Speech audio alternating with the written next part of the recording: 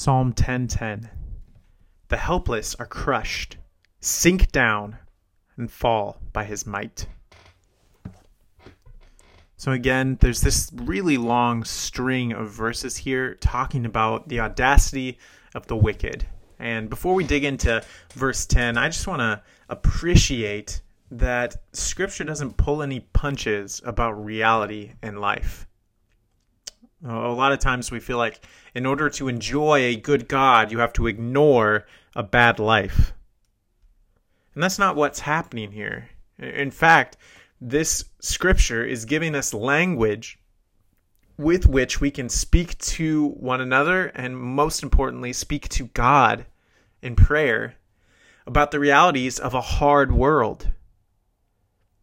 We saw the inward desires of the evil man. We saw his inward thoughts. And then we saw his mouth speaking deceit. And then in verses 8 and 9, his destruction, his desire to destroy. And in past verses, we've talked about the fact that deceit and destruction are both characteristics of the devil's work. And so the wicked person is actually just following in the footsteps of the wicked one. And if we were to use the language of Genesis 3:15, it would be the seed of the serpent are following the one who begat them. And here in verse 10, we have the result of that destruction mentioned in verses 8 and 9. It's that the wicked person crushes and sinks down the helpless person, and the helpless fall by the wicked person's might. And I think that it's even more concretely, we could maybe talk about this as the wicked person causes the ones who are frightened by him, frightens them into submission, and so that they might fall by his might. And so there's this idea of entrapping and causing them to submit and to be under the wicked person's rule.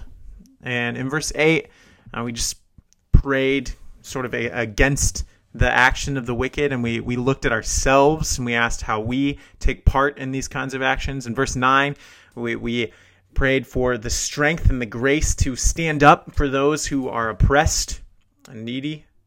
And here in verse 10, I think we can pray that God will liberate those who are under this situation. I think of the song where we sing the words, "Impressed but not crushed, persecuted, not abandoned, struck down but not destroyed." And that's from Scripture, and that's the idea here, that they're crushed and bowed down into submission. And so may God come in to that situation and give us a proper fear, that we wouldn't fear the wicked person, but instead we would fear God, and that would free us from fearing this wicked person, and that in that liberation we would then stand up against the wicked person for what is right. And so, God, I just pray that you would come in and you would do the work. Would you help us to fear you rightly so that we have no reason to fear this wicked person? And God, when we are crushed, when we are persecuted, when and if we are ever in a situation where it comes to the point of shedding blood, sacrificing life, would you be kind to not allow us to be destroyed, but instead that the crushing would just be a form of formation for us to know you better and to love you more and to see more of your glory. May we, like Stephen, look up and see a vision of you even as we undergo harsh treatment from the wicked. So God, would you liberate us?